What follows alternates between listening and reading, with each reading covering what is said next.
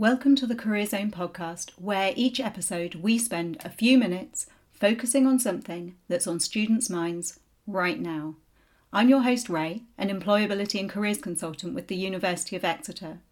And you can catch up with all of our series, keep up with all our regular releases by doing those subscribing and following things. We're on iTunes and Spotify.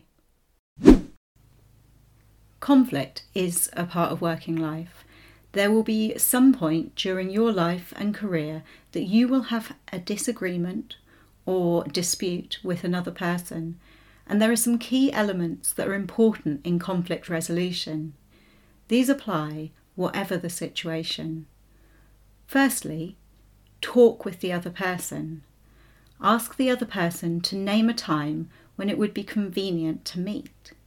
Arrange to meet in a place where you won't be interrupted, ideally on neutral territory, and plan what you would like the outcome to be, but be prepared to adapt this. Focus on behaviour and events, not personalities. So say, when this happens, instead of when you do. Describe a specific instance or event instead of generalising. It can help to explain the problem if you can provide evidence. And listen carefully and actively to the other person. Listen to what the other person is saying instead of getting ready to react. Avoid interrupting the other person. And after the other person finishes speaking, rephrase what was said to make sure you understand it. And ask questions to clarify your understanding. Identify and clarify points of agreement and disagreement. Summarise the areas of agreement and disagreement. Ask the other person if they agree with your assessment, and modify your assessment until both of you do agree on the areas of conflict. Prioritise these areas of conflict. Discuss which areas of conflict are most important to each of you to resolve. Develop a plan together to work on resolving the conflict. Start with the most important conflict, focus on the future, and set up future meeting times to continue your discussions. Follow through your plan. Stick with the discussions until you've worked through each area of conflict. Maintain a collaborative, let's work out a solution attitude. Build on your success. Look for opportunities to point out progress.